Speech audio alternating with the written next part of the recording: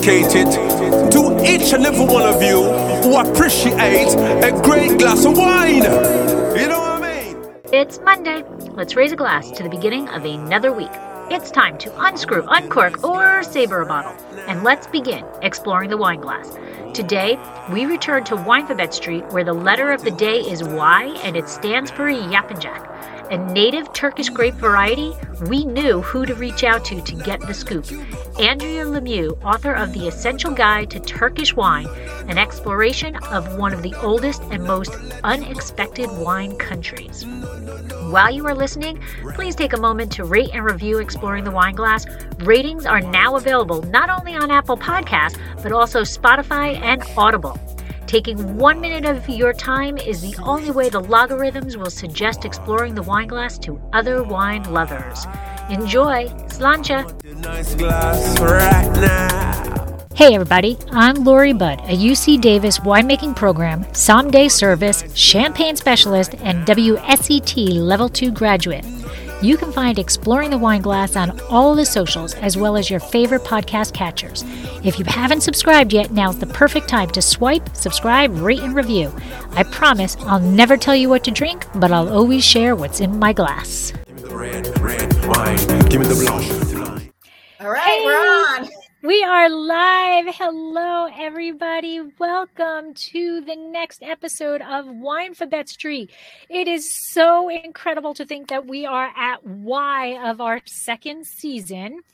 And this is going to be a great episode because I'm going to bet the majority of people out there have never heard of this grape. And we've got an expert on it all the way from Turkey. We have Andrea Lemieux, who is going to be talking about, if I say it correctly, Yapinjak on Wijnfabet Street, right? Did I say it right? Yes, you did. Very good. All right, Andrea, can you give us a little introduction to you and how you're in Turkey and how you know about this grape? So hi, everyone. Thank you so much for having me, Lori and Debbie. I have been in Turkey for about 9 years. I came here originally for a completely unwine-related job, fell in love with the country, stayed, slowly fell in love with the wine, became really interested in the industry and in all of the really interesting native grapes that they have here, and it just took off from there and made it kind of my mission to proselytize about Turkish wine and Turkish grapes as much as I can.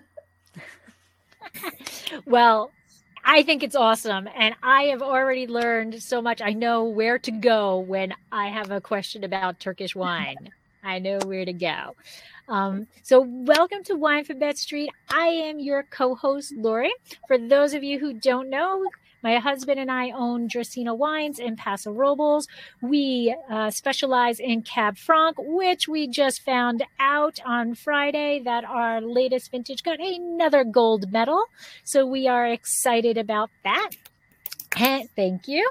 And if you can't find me on social media at Dracaena Wines, I am also everywhere as Exploring the Wine Glass. So Deb, how about you? I'm Debbie Giacorndo. I'm known as the Hudson Valley Wine Goddess. I'm a certified specialist of wine, a wine location specialist in port and champagne. And I'm also a partner in a restaurant in North Wildwood called Trio North Wildwood, and author of Tapping the Hudson Valley, day trips and weekend itineraries to the Hudson Valley wine region. Let's get going.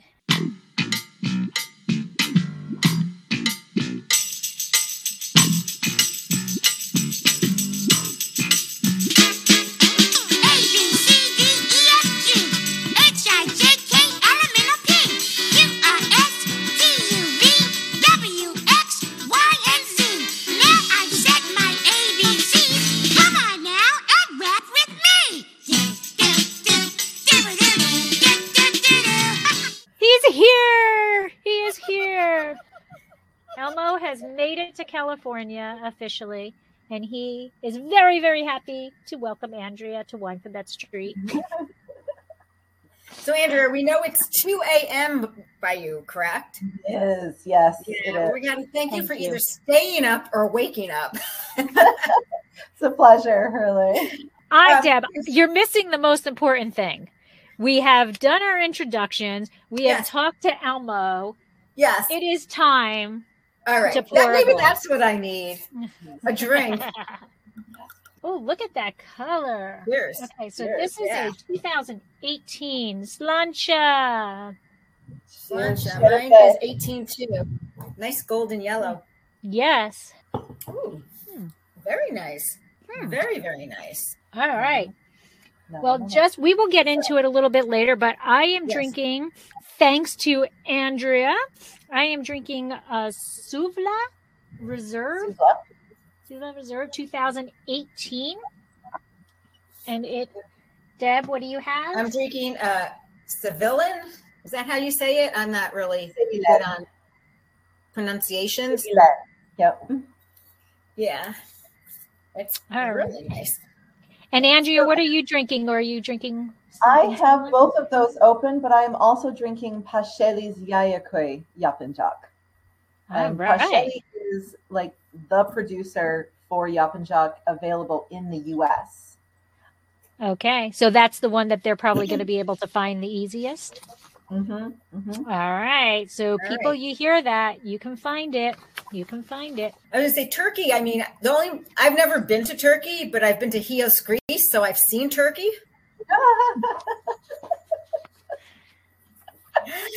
Can you give us some, our listeners and viewers an idea on where it is, how long? Because I know it's a long flight. I remember that. What's it like, in Turkey, like before COVID, and if they want to come to Turkey right now, what's in place? Because, and Turkey, I mean, I believe that's where, a lot of wine originated too. Yeah. So, so Turkey it constantly surprises my mother how big of a country it is when she visits me and she wants to, she's seen something on television or read something. Oh, I want to go there. How easy is it to get there? I'm like, it's easy. We get on an airplane and we fly there. She's like, oh, it's not far away. Yeah, it's a big country, Mom. From the U.S., again, depending on which coast you're coming from, it's anywhere from, I think, 6 to, gosh, how far would it be to the? I've never flown all the way to the West Coast from Turkey. I know from here to Chicago, it's 11 hours because that's the route that I take. Oh, okay. So it's probably then 16 hours because something like that. It's like 4 hours to Chicago. So, wow, that's a haul. Yeah. To a number of cities in the U.S. and they are one of the best airlines, internationally speaking. Domestically, they kind of suck. What was the airline? Turkish Airlines. Turkish Airlines. Oh, okay. Yep. And yeah, I mean, it is such a vast country, and there is so much to see and do and eat and drink here if you come as a tourist. It's easy to get outside of Istanbul. There are direct flights to so many cities in the country, and we have the wealth of Greece's ruins. There are so many ancient cities here. And quite often they are not terribly far away from a winery. So it's easy to do. Kind of history, tourism, art tourism, along with, gastronomy and wine. And it is really building itself up as a gastronomic country. And there are a number of cities here and wineries that are like friends of slow food. And a lot of places. One of the things that the wine industry does to encourage wine tourism here, because that's a very new concept here, is so many wineries have built on-site hotels and restaurants, and then you top that off with a lot of them having what one winery calls edible landscapes.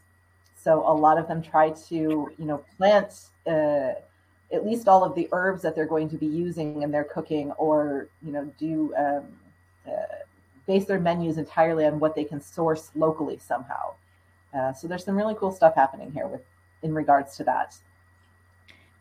As far as COVID goes, so Turkey doesn't close its borders to many people because of COVID. There are a few countries that are still kind of on the please don't come list. But there are no general quarantines. I don't even think Turkey requires a negative. I think maybe you have to have either a negative PCR test or vaccination. There's a mask mandate generally, so you're supposed to be wearing them on the street and inside. And some places are better about it than others. But people are usually at least pretty good about it on airplanes, on public transportation, in museums, that kind of a thing. So it's kind of life like normal here, just with a mask. I got to ask, you've been in Turkey for a number of years.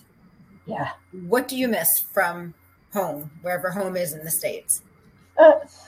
I mostly miss access to things, like access to, any country's wine or, spices from anywhere I want. I miss good Mexican food, Chinese food. I miss that. I miss good Chinese food. Whoa, there's nothing here. Oh, we had some really good places. Well, I'm assuming they still exist. I lived in DC before moving here, and there were some fantastic places in DC for like real Chinese food, not American Chinese food. So I really miss that. Yeah, that's what I miss. And I miss my trip in DC.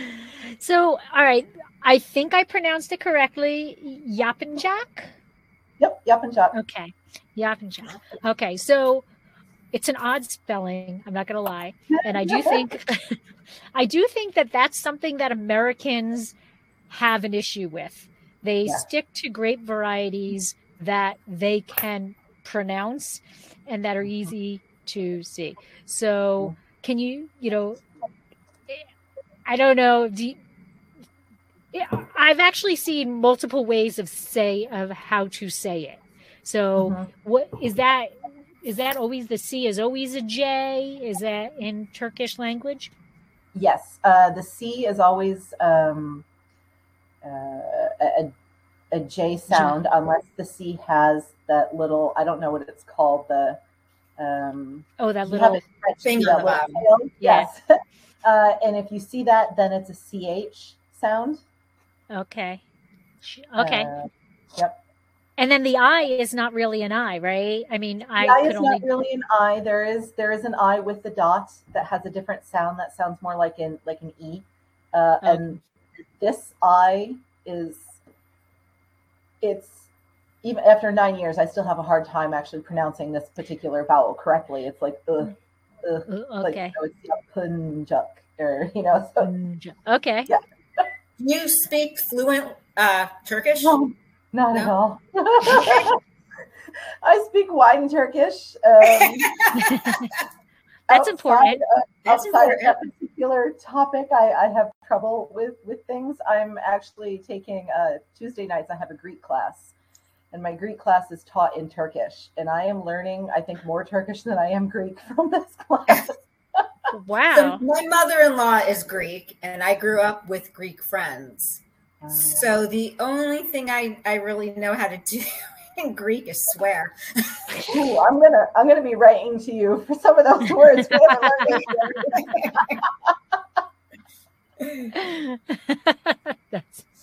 It's funny how that's what we always learn. When you learn a new language, those are the first things you learn. Yeah. That and then food. Those are the important words.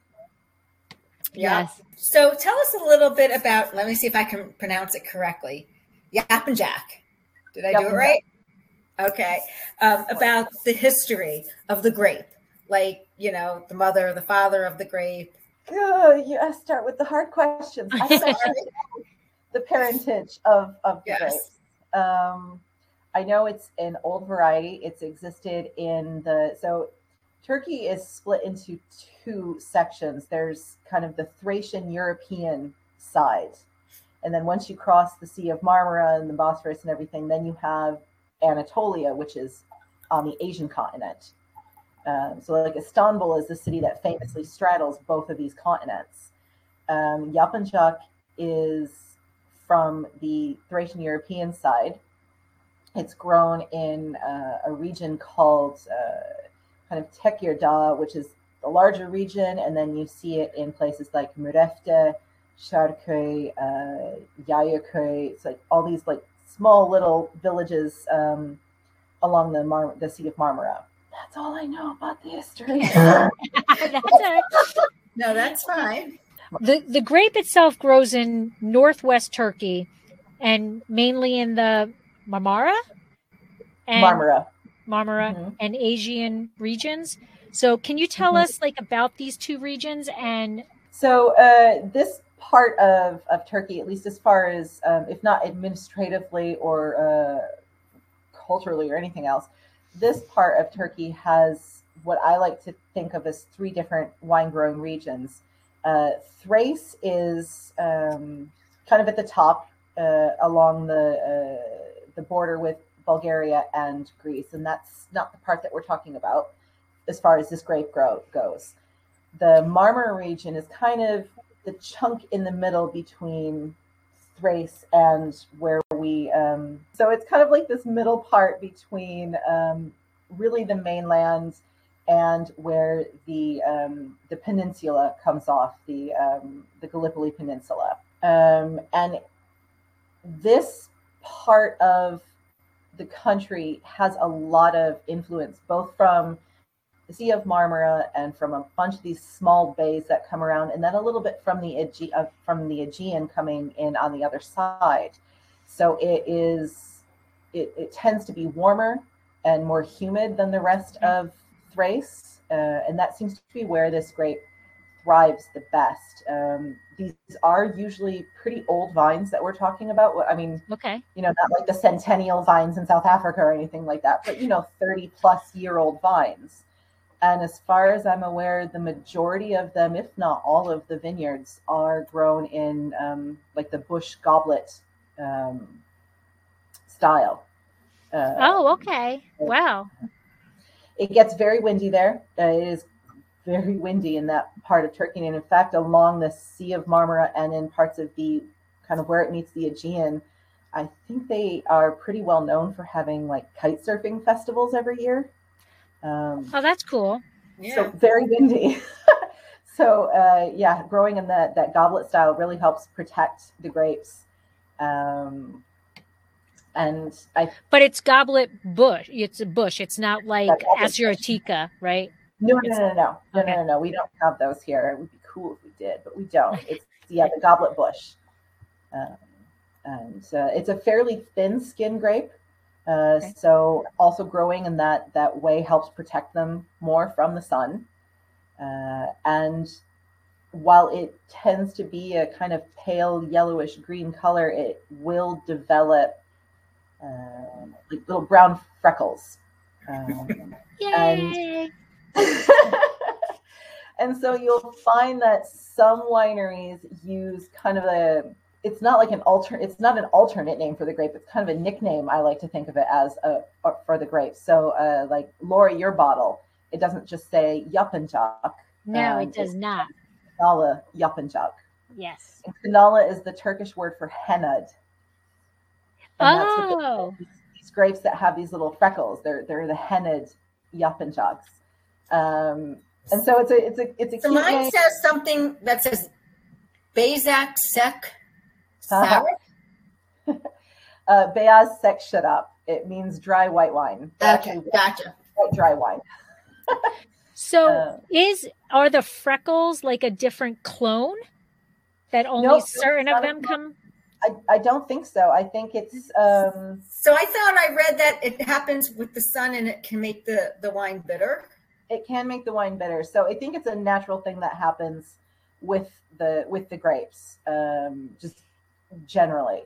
Mm-hmm. And yes, pressing the skins too hard can make the resulting wine very bitter.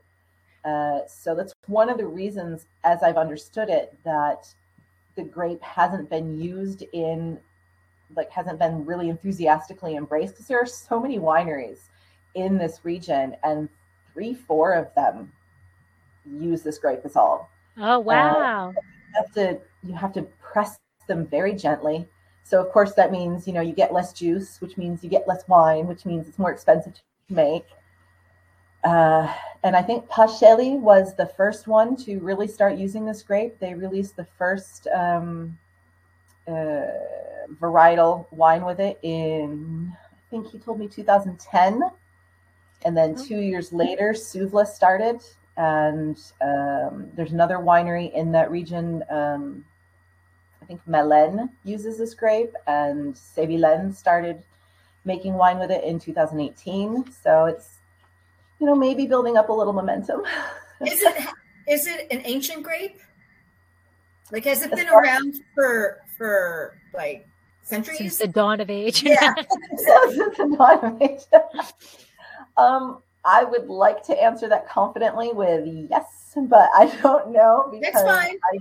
I don't know that when you think about the various governments and peoples who have come through Turkey in the last few centuries, I don't know how well people kept records from, one ruling people to the other. So, right. Why do you think it's it's said that it's difficult to grow? What makes it difficult to grow? I don't know that it's actually so difficult to grow so much more as it is maybe difficult to make the wine because of those freckles and the bitterness and the needing to use more grapes than you would probably like to make something commercially viable. So is this typically, you said that those 3 wineries are, they're the ones who or 4 wineries are the ones who really use it. Is it used also as a blending grape in other things, or people just disregard this grape except for those 4? Very little. Suvla also uses it in, I think, 1 or 2 blends. But if it also very well might end up in a blend without anyone copying to it. I believe that in Turkey, you have to have a minimum of 85% of that grape to have that on the label. So what that other 15% might be. So it may sneak into a few other blends, but as far as the people advertising that they're using it, it's really just these 3-4 wineries. But people it is just these 3-4 wineries, but they're doing some really fantastic things with it. So Suvla makes, I want to say, 3 varietal wines with it. They've got like a basic Yapıncak. Then there's the reserved, which is oak aged. And they do a traditional method sparkling wine with it that rests on the lees for a good long while. I think the most recent vintage that's out is a 2014. Wow. Oh, wow. So it's made in different ways. It's a very adaptable grape. It is. And Pacelli now is doing skin contact wine with this, which is really interesting given that it has these kind of, bitter freckles. So they don't leave it on the skin terribly long. So it doesn't end up amber or orange like we would think of as a skin contact white wine. But it definitely has a little bit more tannin and a little bit of a different flavor to it. They're also, they released last year, it's 2022 now, Turkey's first Petnat wines. They made 4 of them, and one of them they made with Yapıncak. Wow. I bet you it tastes good. It is interesting. I think I did not like it the first time I had it, but then I tried it again, and it was better.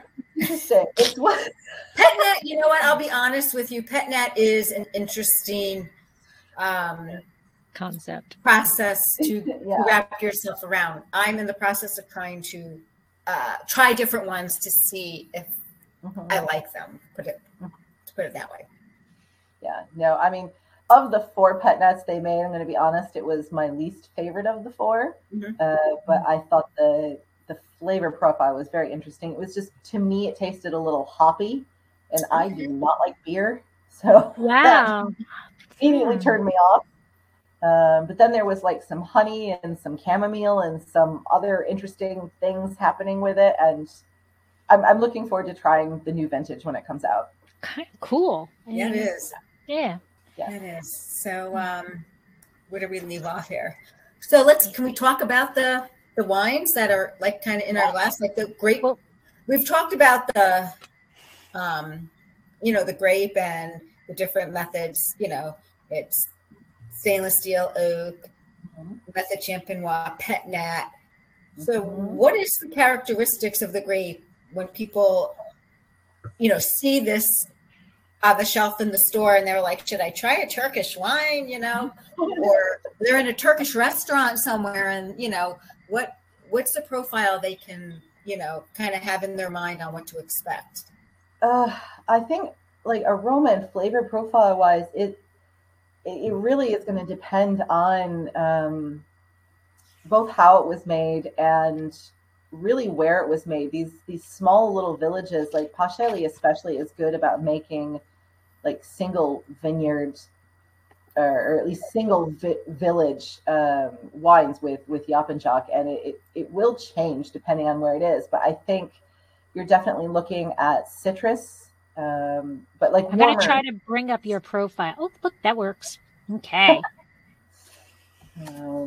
So for those who can see this is actually Andrea has a book, which we will get into in a little bit, but this is a tasting profile for Yapınjak. So citrus, yellow fruits, and kind of every yellow fruit you can think of, as from like tree fruits, apples, pears to stone fruit. You'll get some almond in this, floral, mineral, depending on where it was grown, and it does do very well with oak, and it will take on kind of vanilla, creamy, honeyed flavors if it has been aged in oak. I think also one of the things that I look for in Yapınjak is texturally, it reminds me in a lot of ways of Viognier. It's got kind of like an oily fatness to it. Which I think especially the Sévillane really illustrates. And it ages well. I mean, this is the Sévillane is a 2018, not oak aged. I mean, this is just, steel, made in a very simple but thoughtful manner. Their winemaker is brilliant woman.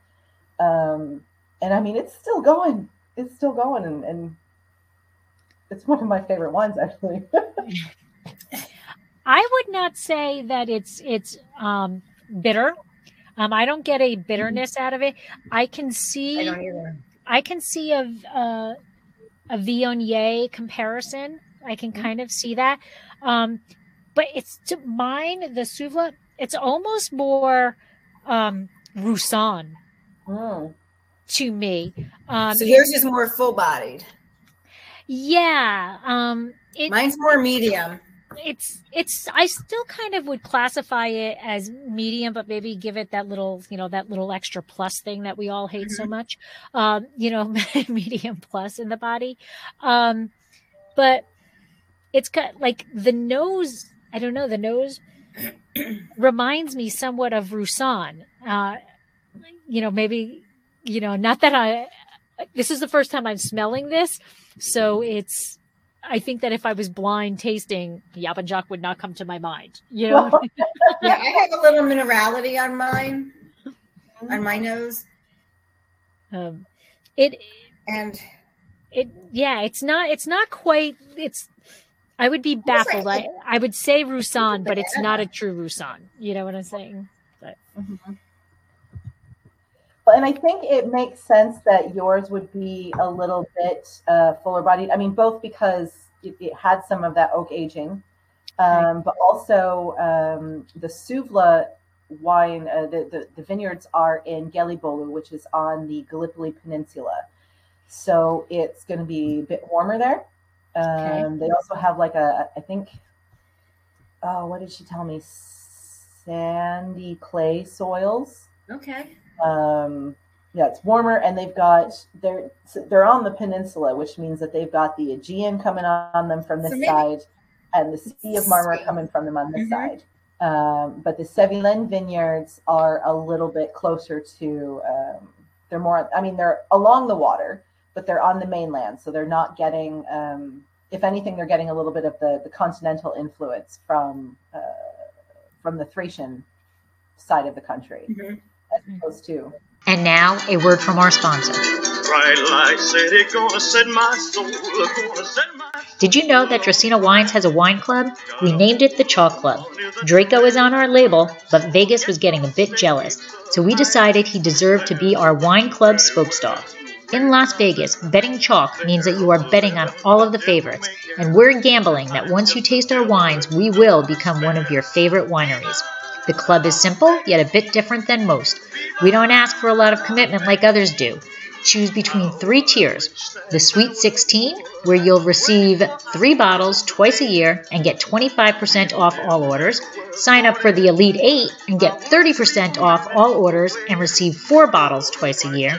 Or make it to the Final 4 and receive 6 bottles twice a year, as well as receiving 35% off all purchases. All tiers receive discounted shipping, are customizable, and are eligible for unlimited referral bonuses. Add $15 to your bank for each person you refer.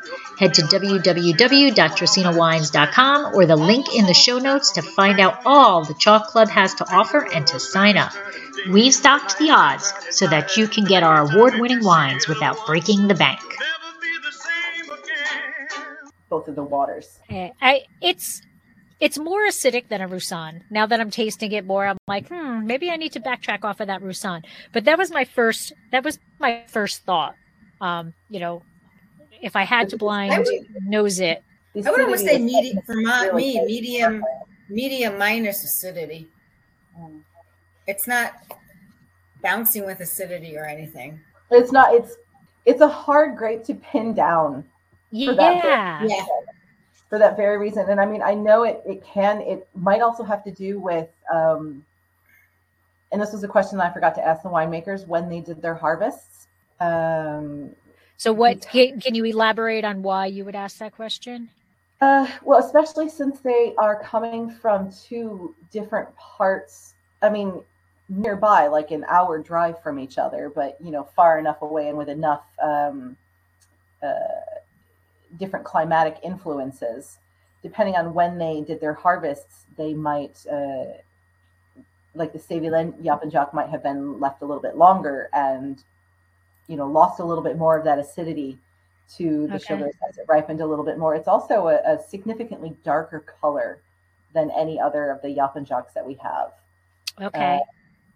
Whereas the Souvla, because it's also got these breezes working for it, and because I know that they do pick to make sparkling wine, traditional method sparkling wine, they might do an earlier harvest. Yeah, let me see. I don't know if I'm getting now that it's warming up a bit, almost like a baking spice type. Like I got a hint of a banana.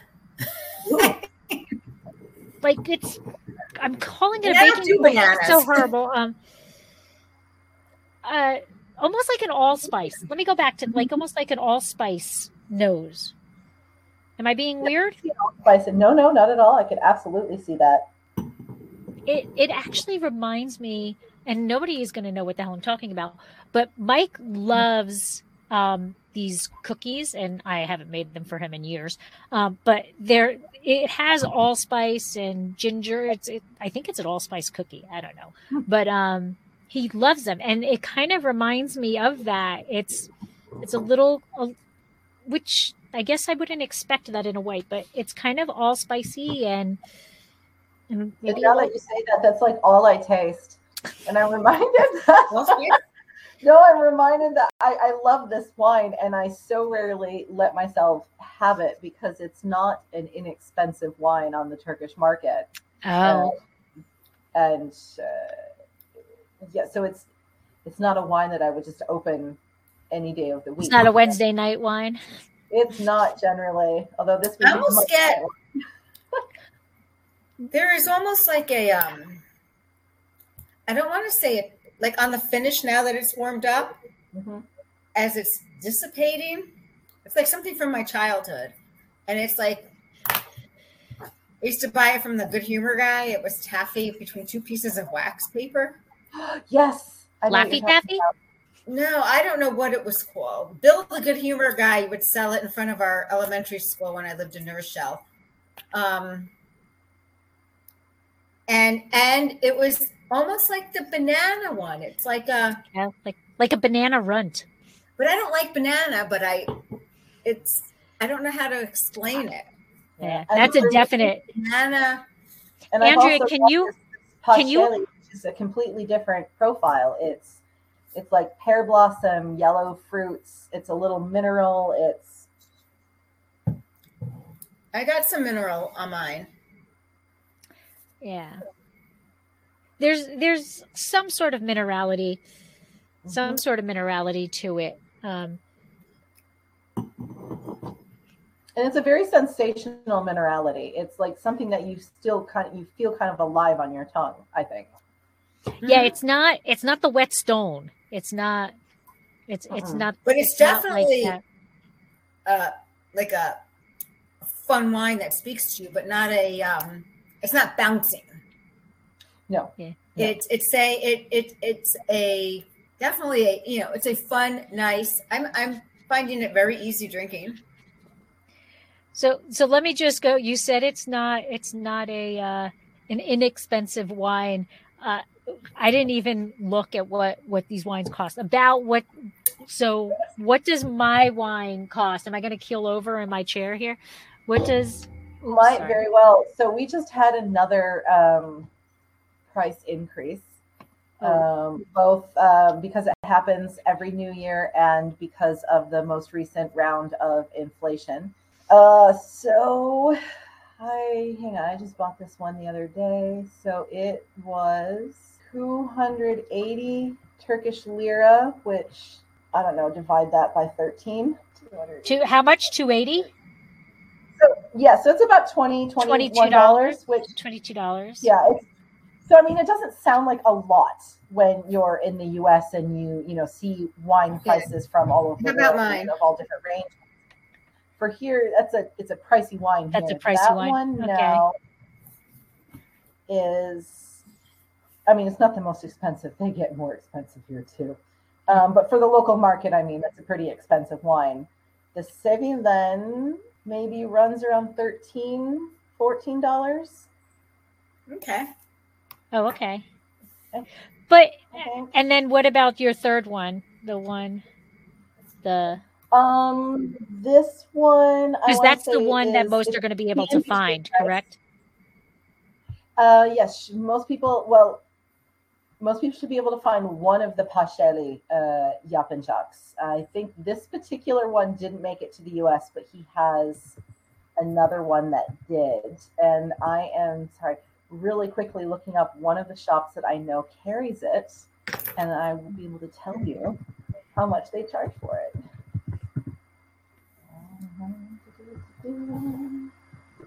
So the drinking age in Turkey is definitely 18 years old.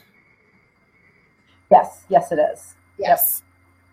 So I think 18 this in plus. the US would run you maybe $15. 15. Okay.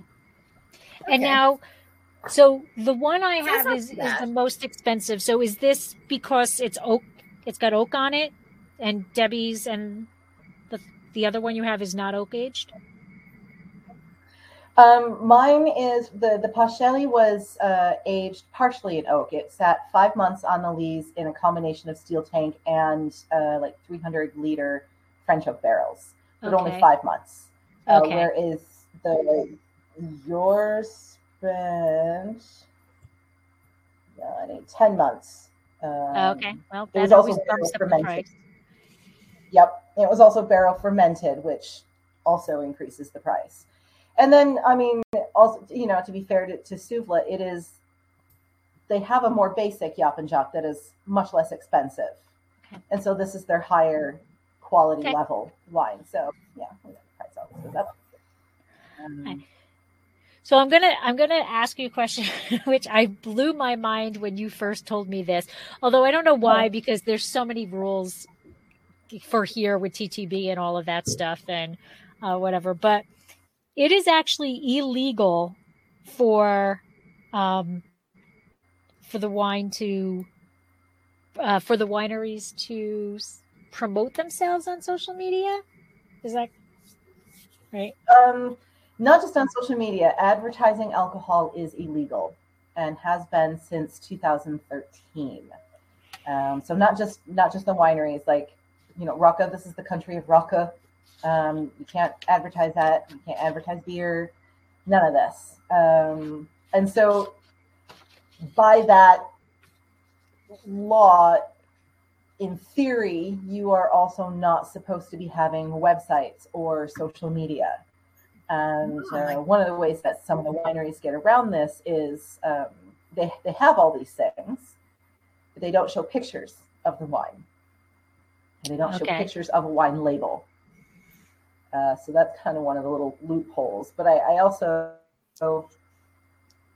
don't know that this is at the top of anyone's, like, cracking down on anyone who might be skirting this particular regulation. Is not exactly on the top of anyone's priority list right now. But I guess it depends. Depends on how you read the law. So is it kind of equivalent to like a lot of our pre-prohibition laws that just still are on the books, or, you know, or we, you know, Deb, we did an episode of Wine Writers Wrap Up that had ridiculous state laws, you know, Exactly. like you can't ride a horse and drink alcohol or whatever, you know, like something like that. Yeah. Do you think that's what it's like? It's just these ancient laws, nobody pays attention to them anymore? Well, I mean, no, I think that this is a serious law that, you know, that they really mean. And there were a number of wineries when I reached out to them for interviews who didn't want to talk to me because of this ban on advertising. And a lot of people are very serious about not having websites or any social media presence at all. But I think it's a little bit more like, it's a little bit like the way Turks drive, and all of the road rules and regulations are suggestions. Oh, okay. Or at least that's how it seems to me when I'm on the road, that everything is just a suggestion. You're on, like, you know, like a 4-lane road, and suddenly there are 6 lanes, and you're wondering how that happened, and, you know, how is there room for this car next to me? But do you think remind me not to want to drive in Turkey? Do you think that the wineries are afraid? How do I say this? Are afraid if they were to say put the ones that don't have websites up there? I mean, and they're afraid to talk to you because you're going to, you know, be talking about their wine and stuff, that there would be some type of penalty that they would have to pay? That was my impression when I spoke with them. And there are a few wineries who, like I said, are very much by the books about this, and they won't do any kind of anything that could be construed of as advertising. And a lot of those wineries are the bigger wineries. One of them told me, we've got such a spotlight on us because we are a big winery, we're a well-known name, so we can't afford to, you know, play around with the regulations. Whereas others maybe host a website on a server that's based somewhere else, and they get around it that way. And there are, I mean, some of this is because of the exporting that they do. There are a few wineries that have social media that is like, it's their German social media or their Dutch social media site. So lots of little loopholes. Michael is asking if you think that regulation is due to Muslim influence. That's a good question. It is entirely possible. It's funny because, I mean, Ataturk liked himself a tipple, and I think there are many famous pictures of him having a glass of something. And one of the first modern wineries he started, there was the Ataturk Vineyard and like farm center in Ankara, which he started to help, you know, kick the wine industry back to gear after phylloxera came through here. And we do have a more conservative, pro-conservative Muslim government now. So it very well could be that. They certainly like their tax money, though. So they're not shutting it down yet, which is, I think, what we're all thankful for. Like, it blows my mind. Like, how do you, if you are a winery, how do you decide to go into, because we all know wineries are not cheap, right? It costs a lot of money to produce wine and to have a winery. If you can't advertise at all, how do these wineries expect to make money? How, or get customers or whatever? It's people here are very, very smart and very entrepreneurial. So I think that's one of the reasons why I mentioned earlier that they're doing to help support enotourism is so many of them have an on-site restaurant and they advertise their restaurant. Can I ask you, are wines available at other restaurants that not necessarily their restaurant? Like, can they sell their wines to other restaurants? Yes, you can do all that. Absolutely. Yeah, absolutely. And there are a number of wine events that continue to happen in Turkey. There are two, the last 2 years aside, there are two that happen in Istanbul. There's a big one in Izmir, which is another one of the big cities.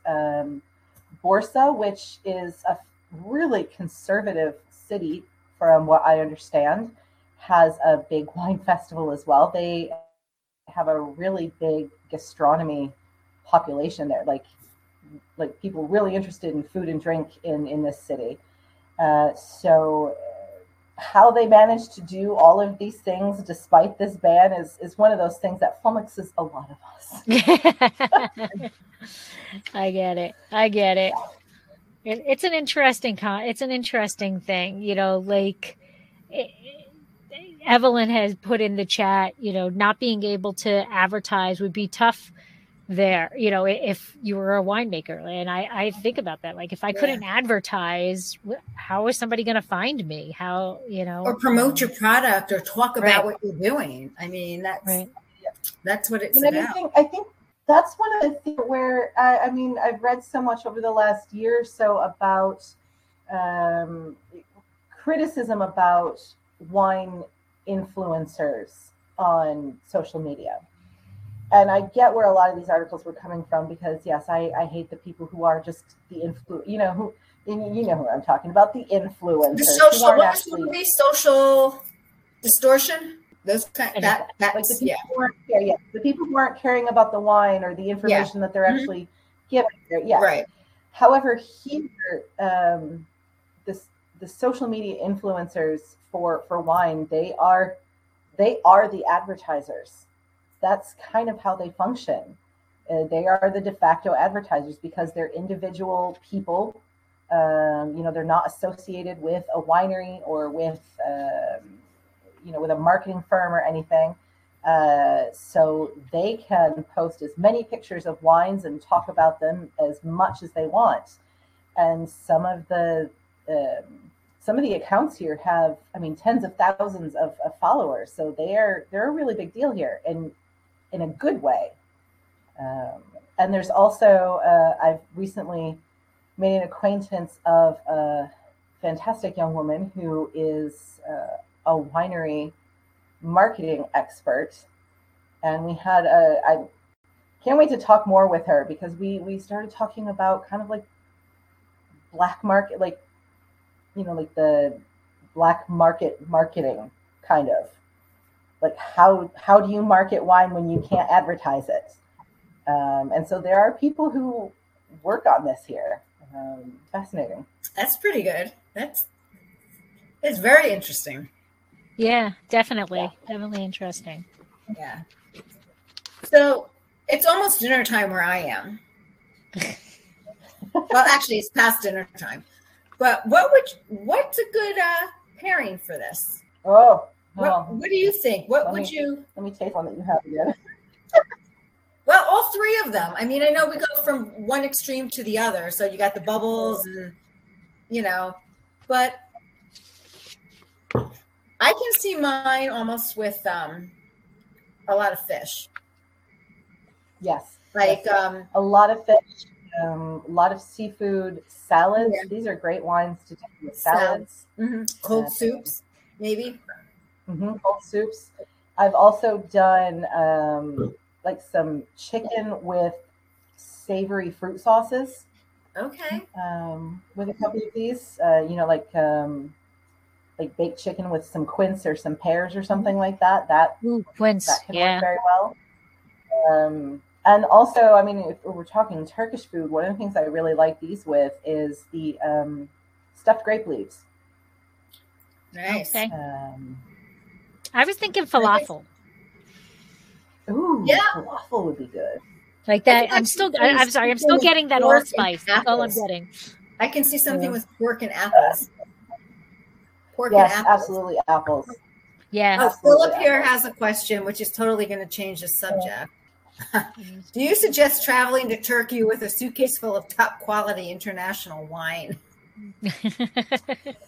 It depends on how willing you are to lose that wine when you go through customs. Are you not allowed to bring wine in? You get 2 bottles, and they're very serious about it. If they catch you, they're very serious about it. What they do when you enter Turkey is, you go through the nothing to declare line, but there are usually a couple of security guards standing there, and they wave people over to a different line, and then you have to put your bags through a scanner. And those scanners can tell that you have wine. So they'll take it away. You don't get fined, but they'll take it away. Because there's you're not going to end up in prison, are you?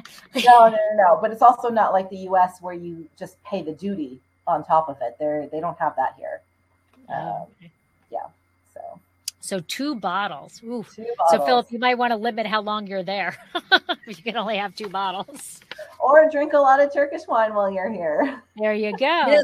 You know what? When you go to a foreign country, you're supposed to embrace in the food and the wine of that country. So absolutely. Yes, that's what you're there for. If you wanted to drink what you have at home, stay home. That is true, right? You can always drink what you have. Right. So you did say that these wineries, that at least the Passage, the one you have that we don't, we can find here in the United States. But in terms of export, like, do you know how much, like, not necessarily what Turkish production is, but like how much gets exported versus how much stays in Turkey, I don't. It's not a lot. The exports, there are a few bigger target markets for Turkish wine exporting. The UK has a fair amount. Germany, the Netherlands, Australia is a big market. Okay. Hong Kong, but North America doesn't get as much as I would like to see. Which is there. I mean, there are so many reasons for that.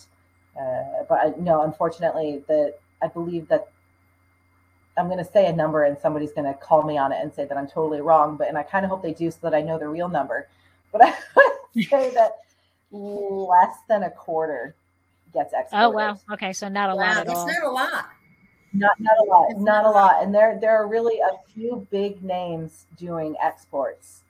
And why not necessarily the biggest wineries here, just a few names doing it. Some of it is because why do I think it's just a few of it's them? Not exported, that it's not exported. There are a lot of reasons. One is, I mean, I still have a hard time convincing people that Turkey is a winemaking country. So, no one's going to their local shop asking for Turkish wine or deliberately looking for it. So there's not a huge amount of demand. outside for Turkish wine. There are also a number of logistic problems for some of the wineries because we have so many wineries that are very small that, make less than, we have a handful that make 5,000 or less bottles, but we have a number that make less than 100,000 bottles. And big importers want that or more. And people are saying, I can't give you that. I don't have that. Or if I have that, that is my entire production. And Right. you can't have it all. And then there are some issues with the wineries themselves. We do have some imported wines here. They are massively overpriced and for the most part, not great quality. So just kind of because of the way the market is, Turkish wineries have a monopoly.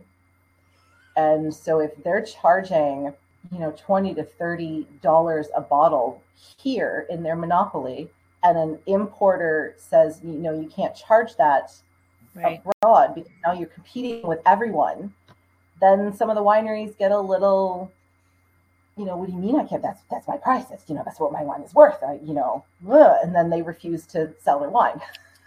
So there's not many wines that are available, imported wines, like you don't see any or a lot of California, French, Australian. We see very little American wine.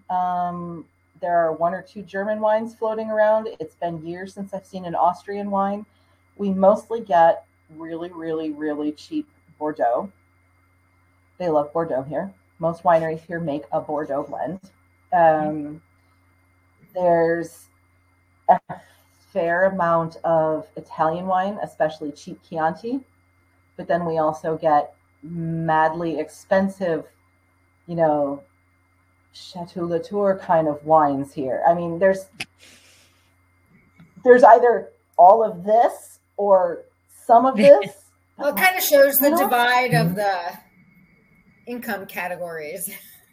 It really does. And the markup on the wines is insane. I remember when I first moved here, seeing a wine that I used to see all the time at Trader Joe's for $8, and it cost the equivalent of 20 or 25. Oh my goodness. You're like, ah.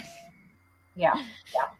I think it was when I saw that bottle that I was like, let me check out this Turkish wine. What is this grape called? So actually, that's perfect because I'm going to ask you about your book.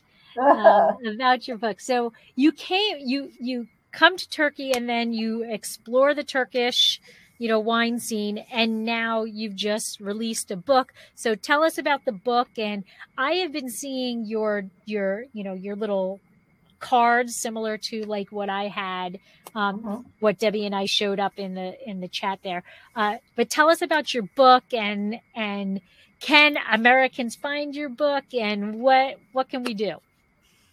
Yes. So, God, I don't even remember how many years ago it was now. 4 or 5 years ago, I came home from a trip somewhere. I'd been to a few wineries. I'd bought their Wines of This Place book and like, geez, why doesn't Turkey have this? This is such a tourism country and so much food and wine. And I kind of sat around for about 6 months going, well, surely one of the Turkish wine bloggers is working on this. And nothing. So, all right, I'm going to do it. Good for you. And in my absolute utter arrogance, I was like, wine is such an international thing. Surely everyone will speak English and I will have no problems contacting people. That was not true. My research partner and I started keeping track, and I think we did about 3/4 of the interviews in Turkish. Like, oh, wow. There's not a lot of English. So I spent 4 years. You go Google Translate. Yeah.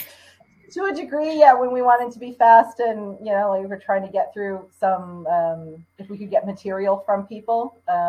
This is why my wine Turkish is so good because, you have to go around asking people about their soil types and their vintage variations and all of these weird things. But I spent about 4 years with a research partner and my photographer, whose name is Emma Aslıhan Başar Rose. She's a Canadian Turk. I met her in Turkish class.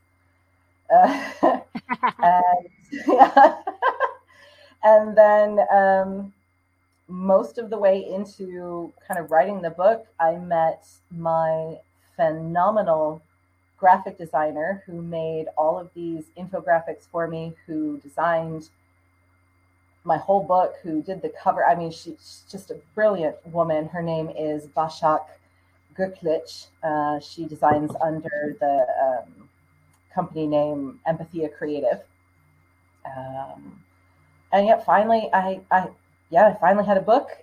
Spent a few months trying to interest a traditional publisher in it and had no bites. So went the self-publishing route. And right. So did I. Yeah, I'm happy I did it in the end. I'm annoyed with myself that I spent so long trying to get a traditional publisher. You have more control. So much more control. Much more control. And when you want to update it, it's very easy to update. Yep. And yeah, it was absolutely the good way to go. And I think I finally had the physical book in my hand. Gosh, only in like the beginning of December. It hasn't even been that long yet.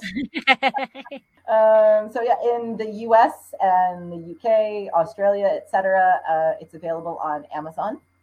It is possibly available in brick and mortar stores, but since I'm not there, I don't know. I know it's also available on Amazon in Canada, because a few people have sent me pictures. And here in Turkey, it is available in a number of bookstores and wine shops. Yes, we've been seeing that on your social media. Congratulations. That's awesome. That is way awesome. Thank you. It's one of those things that's so, as soon as I got the book in my hands, immediately noticed like 10 things that I missed during my editing, my many, many rounds of editing. I did the same. So, one of the winery owners said the best thing to me, because I was telling him, I was like, oh God, yeah, so many mistakes. He was like, you know what? We make mistakes sometimes with wine too. Like the first couple of years, we mess it up too. And I'm like, thank you. It's the best thing anyone could have said to me. Well, Evelyn in the chat is saying, I love the cover of your book. Glad you committed yourself to getting it done. I have looked into self-publishing the route as well.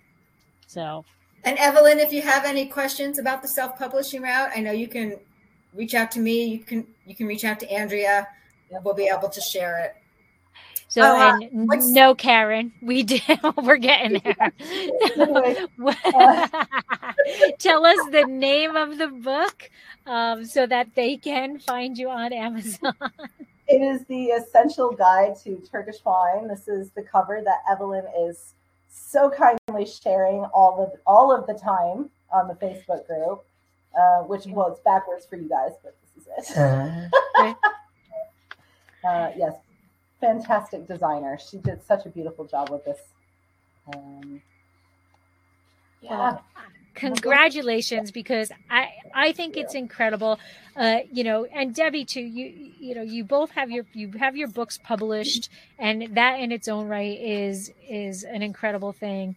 And I know what it feels like to see, even from, working non-wine, working in, Unilever, where I met Mike or whatever, seeing your product on a shelf, like when I see to this day, and it's been like, I don't know, 30 years since Lipton Original, when I see somebody drinking Lipton Original, like, yeah, you're drinking that because of me, and it's, and Mike has that same pride in the product. We can't go into a Starbucks and without him saying, oh, well, that's my syrup, or that's, whatever, so I get that pride thing. So for both of you to see your words in a book and have people purchasing it and to be an authority on something is just incredible. So kudos to both of you.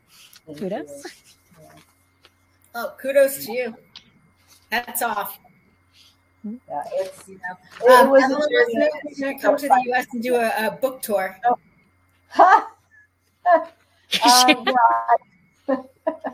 It's so far away.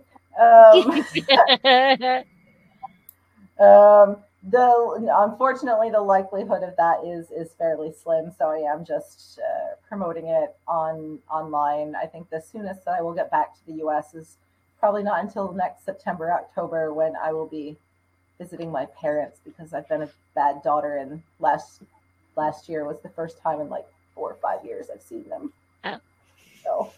Well, it's tough when you're, working abroad. You're working abroad, and then, COVID happens, and yeah. The pandemic really got in the way of visiting. Yeah. So, I mean, you can come to Michigan. I can do a little tour around my parents' village. All right, road trip. Yeah. Well, Deb, do you have anything else? Did we miss anything? I don't think we missed anything. But yes, actually, Andrea, where can we find you on social media, your website? We know you can buy your book on Amazon. The title of your book. Yes. So The Essential Guide to Turkish Wine, you can find me on Amazon. I am the Corky Cork. So thecorkycork.com for my website. Twitter, I am Lemieux Andrea. And Instagram, I am Corky Cork, but without the because somebody already had it. Dang those people. I know, right? I know. Yeah. No. Well, thank you so much for joining us, and thank you, oh my God, for staying up late. Waking up. And I got to go with, you look phenomenal. You do. 2 a.m., and I would be like, okay. Well, I did start drinking a little bit before you guys, so I think, I had a little bit of an incentive to stay up there, but it was such a pleasure. Thank you so much for having me on. Had so much fun, and we got to let you go to sleep.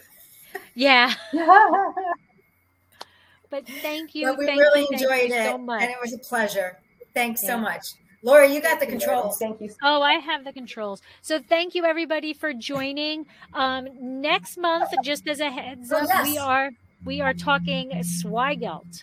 Yes. So we will give you more information on that. But you can go to our website, wineforbedstreet.com. The webinars, it's all the registration for Zweigelt's up there. And we will be in Austria next month. Yes. So again, I wish I was there in person. I wish I was in Turkey in person, but we'll have to deal with it through the internet. So thank you, everybody, for joining this episode of Wine for Bet Street. Thank you, Andrea, for staying up and sharing your knowledge. And I will say with my last little swig of this here, Slancha. Cheers. Cheers. Share to pay. Laura, you got the controls.